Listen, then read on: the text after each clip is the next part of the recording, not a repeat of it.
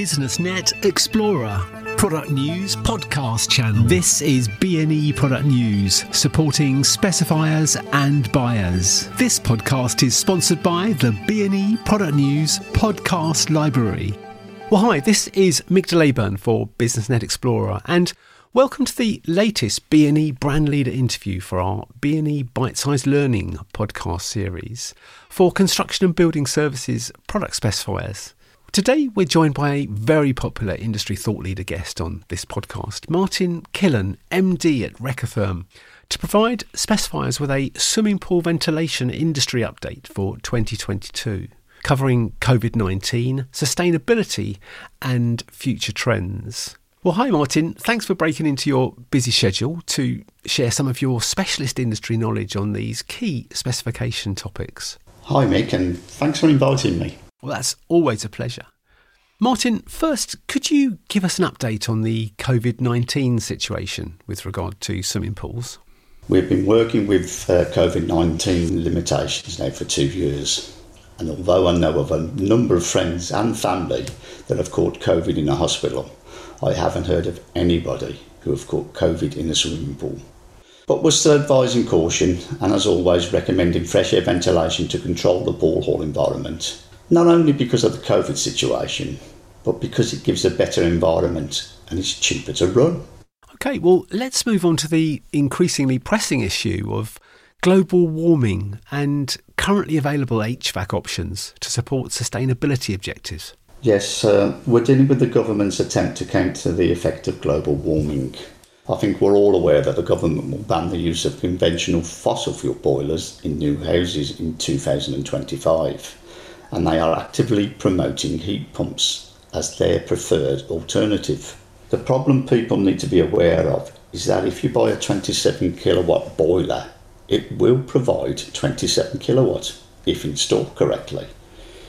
If you buy a 27 kilowatt heat pump, its output will depend on the flow temperatures required.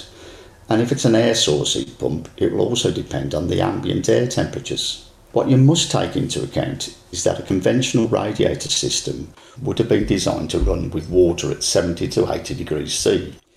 You will not get the same performance out of them if you supply water at 50 degrees C.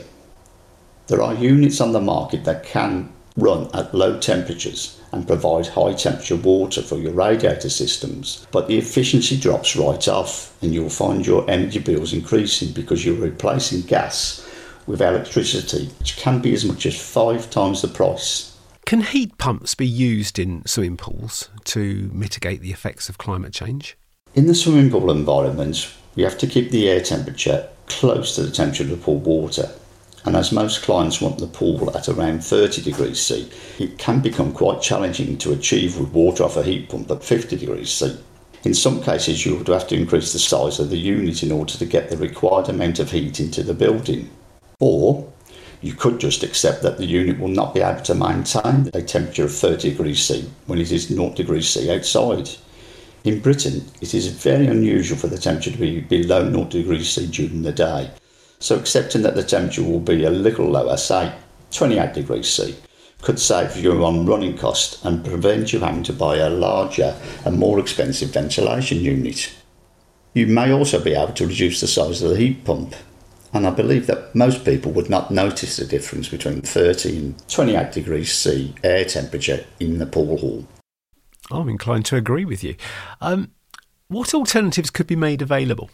An alternative to the ground or air source heat pump that produces water would be a unit where the refrigerant coil was fitted directly into the air handling unit, therefore eliminating the need to produce water. This is what we at Recafirm have done with the Airem unit, which has all the features of the Airish unit with regard to the control of the pool hall humidity. But instead of being connected to a boiler or air-to-water heat pump, the unit is part of the heat pump. One major advantage of this is that you get substantial cooling in the summer. Well, that sounds good. Are there any cost implications with this alternative use of the technology? Yes, this solution is more expensive than the standard Airish unit connected to a boiler.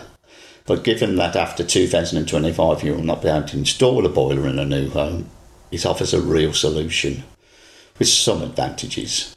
We have been working closely with one of the major suppliers of air conditioning units in the UK to give customers an alternative to the air-to-water heat pumps. The advantage of working with a major supplier is that we get the latest technology using the best and most efficient compressors and running with the least environmentally damaging refrigerants. It also means that there is a network of service engineers in place from day one if you have a problem. And if the units are installed by a qualifying company, the units come with a 7-year warranty. So it's an interesting time to be working with swimming pool ventilation units. Indeed. Finally, just to round up this 2022 update for the swimming pool ventilation industry, how about future trends? What could be made available next for industry specifiers? I still think filtration will become more important, particularly with the COVID situation. What you need to know is that the COVID does not float in the atmosphere. It attaches itself to particles in the air. Obviously, the less particles in the air and the smaller these particles are, the less likely it is to transmit. We have filters that are 70% efficient at 0.1 micron, so potentially it could be COVID safe. COVID isn't the only reason to fit high efficiency filters. Our cities are so dirty that it is starting to cause respiratory problems, and filtering to this level will make a big difference. Well, Martin, thank you for this update. Very educational as ever, with a lot of really useful information and industry insights for specifiers listening to this podcast to take away with them.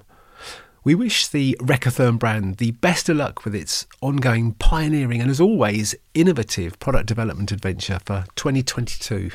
Thank you, Mick. Well, cheers. For more information about Recotherm swimming pool ventilation systems, please go to www.recotherm.co.uk.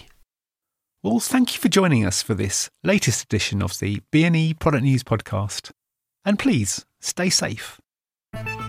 Follow us on Twitter at B&E Product News to keep updated on our latest product news podcast releases, and visit us at businessnetexplorer.com to find more product news and information for specifiers and buyers in the construction and building services and associated manufacturing and energy sectors.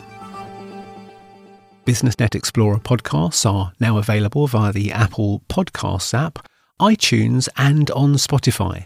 You can subscribe to access our existing content and, of course, to receive every new podcast that we publish in audio format.